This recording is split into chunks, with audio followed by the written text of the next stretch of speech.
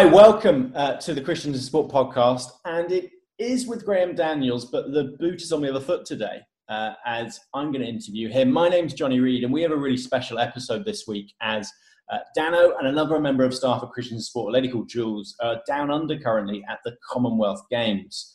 The friendly games over on the Gold Coast in Australia. It's 11 days of action, 275 events, 19 sports, 71 teams. There's loads of people out there. And my first question, Danno, as we catch up with you now is, what on earth are you doing out there? Well, I'm spending my time in the athletes' village. That's the day job. And at the heart of that is that at the start of the games, we knew a number of athletes who have come to a meeting of Christians on the Diamond League Tour, track and field, for example. We know athletes in the different sports that are here from different parts of the world, from our lifetime's work in elite work. So we're here really to help them think through the impact of being a Christian in the heat of the moment in a major sports event. Great. And before we dive into maybe some of the detail, just set the scene for us. Where are you now? Where are you based? What does it look like practically for you on the ground? Well, the Commonwealth Games village is at the end of a brand new tram line, which is on the Gold Coast. The Gold Coast is a city. It's a funny name for a city, isn't it? It is a city, actually, or a bunch of suburbs. And if anyone's really interested, because they're expats who live in Oz, or they've been here, I'm staying in Mermaid Beach. I daren't say this, dare I? It's 100 yards from the beach. Amazing. And I'm with a mate of mine called Gary French, who I played football with for 3 seasons. And he coaches football, soccer, here on the Gold Coast. What's been interesting, really, is a number of ex-English League professional footballers who I've already met because of Frenchie, my pal. And of course, he's networked here because he's been here for some years. And there's a lot of people working here who have been in professional soccer, who spent some years here working in Australian soccer as well. Wow, small world. Small world. Small world. So what does it actually look like for you day to day then? You've been out there about a week now, haven't you? Jet lag, hopefully, nearly finished with it. But what does it look like day for day for you and Jules as you're official chaplains, aren't you? So what does that look like? Yeah, official chaplains. Well, the oddest thing, because I haven't been to Australia before, is I'm talking to you right now, and it's yesterday, and it's today here, and I cannot get my head around it. However hard I try, you and I are talking. For me, it's like 20 to 8 in the morning. For you, it's 20 to 11 at night. So I know who's got the best deal on this one, and it's not you. What a day would look like is that we're in the village, so we spend as much of our time as possible in the village because all the athletes are there, unless they're out training or competing. It's where they live, it's where they eat, and it's where they have their downtime. Therefore, the primary thing is we'll get in 11 or 12 o'clock. We live in different parts of the city, so Jules comes in at different times to me. But I'm generally getting in between 11 and 12. And somewhere around lunchtime and onwards, that's when most of the time athletes are having their rest, their stretching time, their eating time. And that'll be the time to slot in 45 minutes or an hour to sit together, usually drinking copious amounts of water for hydration for them, coffee for me. Yeah. And opening the Bible up, really, and letting God feed us. Now, what does happen with that is that over the course of the last week, a number of people that we knew already have said, could we have a Bible study with friends? So a number of times somebody's brought a friend along. Or, for example, I was with One Nation just a couple of nights ago where a senior coach and a couple of Christian athletes had said, could we go to their block? And we had 8 or 10 people, mixture of people who are thinking about Christianity and people who are already Christians, in a Bible discussion. Great, that's brilliant. And as in help us understand, obviously it's we produce these podcasts for Christian sports people and those looking in as well, those exploring what it means to be a Christian. And some of my questions would be, you're experiencing it now at what will be the pinnacle or near to the pinnacle for a lot of these guys in their sports. What are you looking at them when you open the Bible with them? What does it have to say to them in this sort of situation? Well, it's well documented. So sociology of sport has documented that for athletes, if they put on a pair of glasses to look at their career, when you ask them about their career, particularly afterwards, they'll generally talk about their career through two lenses. One, they'll talk about their coach, and two, they'll talk about being injured. So that data really helps when you're meeting with somebody, because I'll generally say, how's training going? How's it going with a coach? I think particularly in the more individual sports where the relationship's very, very close with the coach. In a team, you're one of a crowd. In individual sports, it's an intense relationship, really. So I'll often start by saying, how's it going with training? How's it going with the coach? Any niggles? Athletes will always be thinking of those two things. Because in the back of their minds, for particularly in the team sports, let's change that to team sports, they're wondering if they're going to start. Will they be picked? So that's generally a sort of opening question. Inevitably, people are thinking about being away from home. And fundamentally, it's about pressure. Yeah. Fundamentally, the difference here is when you're back home in the UK, which is generally where you'll have your one-to-ones with people, it's after training. Here, they're away from home to compete. Yeah. And it's the pressure and the questions of their identity under pressure that are primary ones that we look at when we look in the Bible to see what God has to say about who you are. And help us maybe if we're listening in and we go, I think great, I can get that in some senses, but when we actually get to the start line and you're dealing with somebody who their funding could be riding on this, something could be massive for them. How does knowing who you are help in that situation? And what does the Bible say about who I am? One of the first Bible studies I'll often do with an athlete if I'm getting to know them is that I look at the introduction to one of Paul's letters. So in the second letter to Thessalonians, chapter 1 and verse 1, Paul does it in other places. He simply greets people by saying, in God our Father and in the Lord Jesus Christ, to the church at Thessalonica, in God our Father and in our Lord Jesus Christ. And one of a version of an early Bible study I do would be to say, now, let's read this together. Now, what do you read there? What do you see? And we'll pick out God is our Father and Jesus Christ is our Lord. And then he says, grace and peace to you. Now, the thrust of the Bible study will be saying to the athlete, do you see this? You have a heavenly Father if you've turned to Christ. And of course, not all of us have a good experience of a father. But looking at the model of God as Father, God loves us. He's for us.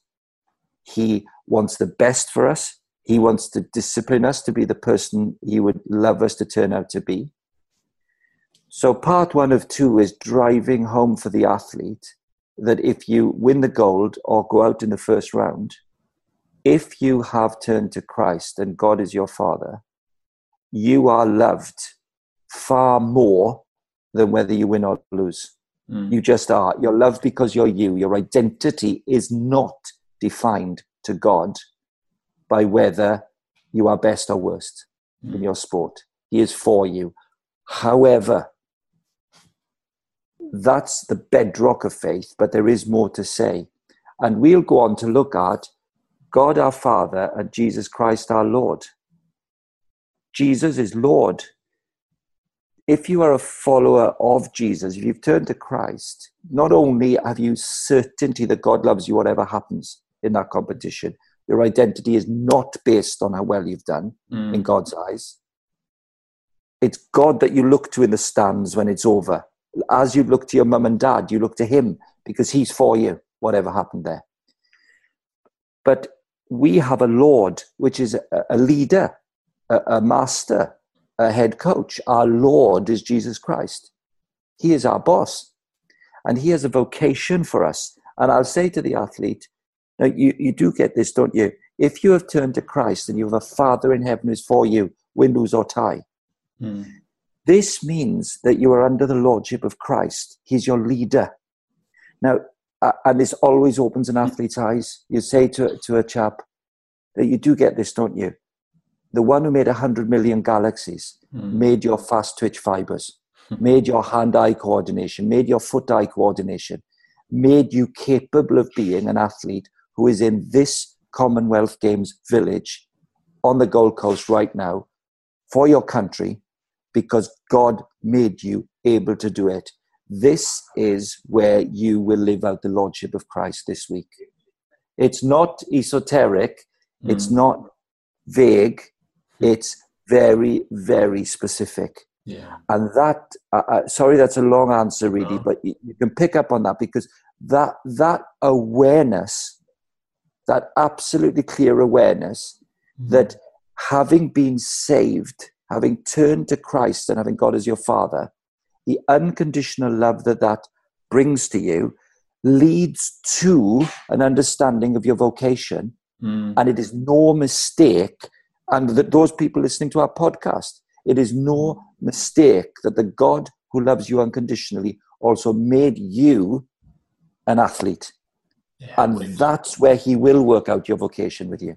Which gives you, in many sense, a real sense of purpose of those who do currently believe in Jesus at those games, to go, this is, in some ways, we use the phrase, don't we, born to play. This is what I was made to do, to compete and win, lose or draw. It's an opportunity to worship God as they use their bodies, as they do that for him. I think underlying everything we do with Christians in sport, isn't it? You've used the phrase, we're born to play. And, you know, we're not complicated people here in the work that we do. We really believe what I've just said and what you've just summarized in 3 neat words. That the danger is always that you separate those 2 things. And so there's always been a danger about Christianity and sport where people think that you've got to do the best that you can with your sport because somehow that will make God feel better about you. And that causes a problem because then our faith becomes about almost superstition. You know, the more religious I am, the better chance I've got of getting favor. You have to flip that on its head. The Christian good news is that Christ died as our substitute because we cannot earn the right to a relationship with God, whatever we achieve. Worldly success, fame, it won't do. Winning, it won't do. It's free. But so often in the drive to say God loves you unconditionally, we don't earth what it looks like to work out that salvation. As it says, Paul writes to the Philippians, work out your salvation with fear and trembling in chapter 2, verse 11 onwards, because it is God who works in you to fulfill and work out his purposes. Because that is so, sorry, I was just going to say, it is so countercultural, isn't it, for an athlete particularly, where the whole life is driven around performance. And you as you perform, as you do better, as you win, you earn more recognition, you earn more status, you become more experienced, and you look to one in your career. And so the gospel just flips that entirely on its head for an athlete, doesn't it, as you just explained? It does flip it on its head because for all of us, I mean, our world is athletics, it's sport. So we could, of course, you can apply this anywhere in the world. It's brilliantly summarized. It's brilliantly summarized again by Paul in Ephesians chapter 2. And I know we don't often read out from the Bible in the podcast, but watch the balancing act of this in Ephesians 2, 8 to 10, if people do pick it up to look at it. It is the classic statement of what it is to be saved by faith. In Ephesians 2, 8, for it is by grace you have been saved through faith. It's not from yourselves, it's the gift of God. It's not by works, so that no one can boast. Becoming a Christian is something you can't earn. God sends his son dies on the cross, he takes our punishment, the price is paid, the penalty done, justice is done, and we are then free to have a relationship with God. Freely. It's a present, it's a gift. But all the time, the New Testament then says things like this. In verse 10, not by works, so that no one can boast. Verse 9, then verse 10, for we are God's handiwork, created in Christ Jesus to do good works, which God prepared in advance for us to do. Now, historically, Protestant Christianity has said, you cannot be saved by your own effort, it's a gift. But having become a child of God with our Heavenly Father, we have a vocation. There are things prepared from the beginning of time where we can, to quote the Philippians verses, work out our salvation with fear and trembling. So for an elite athlete, it's an eye-opener. Both the concept that the God the Father loves us unconditionally and our Lord Jesus Christ has a vocation for us. So now we're back full circle. You're looking at God's word to say, you have an incredible privilege. God has become your Heavenly Father. And you have a vocation as a hockey player, as a boxer, at the range of sports that I've met and discussed with. You have a vocation in this village to be Christ's child in the context of your teammates and your opponent. You've got pressure, you've got expectation, but embrace it, because the Lord put you here to grow as a human being with an audience of one. No, that's incredibly helpful, and obviously explains part of the reason why it's so important to have a team of chaplains out there just helping the athletes who, like we know as well, will be traveling around the world, will be spending time training away from friends, away from family, away from church. And so important that they're able to keep looking to Christ, keep fixing our eyes on Jesus, keep understanding these truths and seeing how that works out in this really high pressured situation as they go to these major events. And for other sports people listening in who maybe you're an elite footballer, top level footballer, then in some ways that's every Saturday for you, isn't it? Top of your game, top of your sport, as you try and grapple and deal with what does it look like to live with God as your Father. Well, exactly. So I'm looking at a list of names now, which I won't quote because it's for them to talk about their faith in public. But taking these absolutely bedrock Bible concepts of unconditional love through Jesus Christ, and then constantly remembering that we're accepted because of Christ, not because of our effort, but then, and exactly in the right order, saying, but there's things that he has made me and given me, and he's put me in this situation, and I'm an athlete or a player or a coach. This is where I live. So I'm looking at my list. There's a fantastic guy, a Paralympian, 16 years at international level, an absolutely brilliant leader in an African country, who's captaining his team, the whole team. They've merged Olympic and Paralympic athletes in these games for the first time. He's captain of the whole thing. He's an absolute giant. He's a pioneer of Paralympic sport in his country. He's still competing to this day. And he's pulling people around him all over the place who have massive respect for him. And as he's getting ready to compete, the conversation is, I must remember that because of Christ, win, lose, I am loved unconditionally.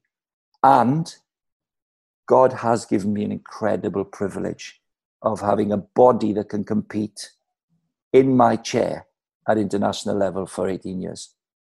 That's how he conducts himself. I think of a younger guy who's a hockey player, who's been a follower of Jesus a few years. And he had a game this week. And I said, how are you feeling? He said, look, it's late in the evening, the game. I'm on match day, I get really anxious. And I've got all day to survive. And we looked at the Bible and we reminded ourselves of those two concepts.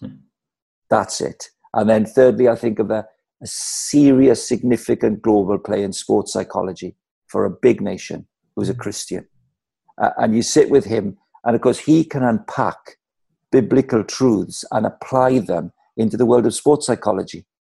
What is it to feel safe is the first big idea. What is my identity? Well, the Christian can say to themselves and fire their neural pathways. My identity is in God, my Father, through the Lord Jesus Christ. I am valuable. I am not to be defined by my performance. And that is a firing of neural pathways that is the best form of psychology and security. But it's earthed in God. And that would be his starting point.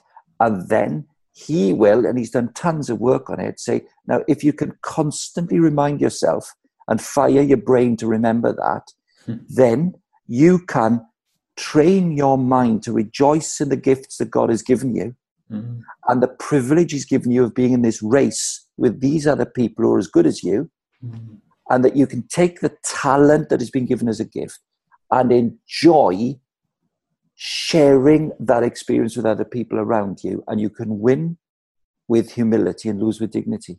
Now, everybody knows that in a fractured world, holding on to those two truths is really hard. Really hard, yeah.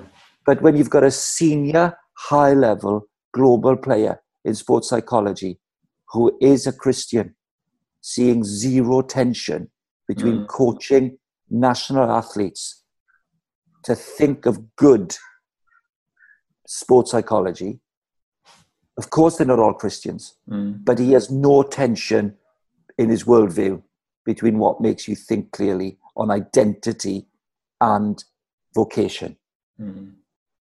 No, Dan, that's incredibly helpful. And I think we hope for people listening in, just a helpful insight into what it looks like to some of these athletes who you've obviously been chatting to, who are saying to you firsthand, what does it look like to deal with this pressure and deal with this anxiety, which a lot of us would identify with, and how can a worldview which is biblical and one which puts Jesus as Lord is compatible with being a top-level sportsman as well. Incredibly encouraging. So thanks for your time, Danno. Any particular highlights you're looking forward to in Australia in the next week or two? Well, really, here's the best thing about being at these games. I know this will get me into trouble, but there's a lot of Welsh people here, really. So I'm spending my life hanging around the Welsh headquarters. And it's fantastic. I'm at a major global sporting event, and there's taffies everywhere with a red dragon on. So I have to confess to a slight bias towards the Welsh. Well, you're ninth in the medal table at the moment. I don't think anyone's going to overtake the Aussies, but they've had a rough time with it in sport at the moment, so we'll give them this one. But hopefully it'll be a great last week. Thanks for your time, Danno. It's been class. Fantastic, really. All the best. And I wouldn't mind doing all my podcasts from here if you like. Great. Thank you. Thanks for your time, Danno. And thanks for listening. We've had a little bit of a hiatus of the Christians in Sport podcast. We're back on next month. We're going to look over the next 5 weeks or 5 months at the 5 months issue of retirement as an elite athlete. What does it look like to deal with retirement? We're going to be interviewing top-level athletes about how they've dealt with it, how their faith has impacted that as well. So we'll see you next month. Take care.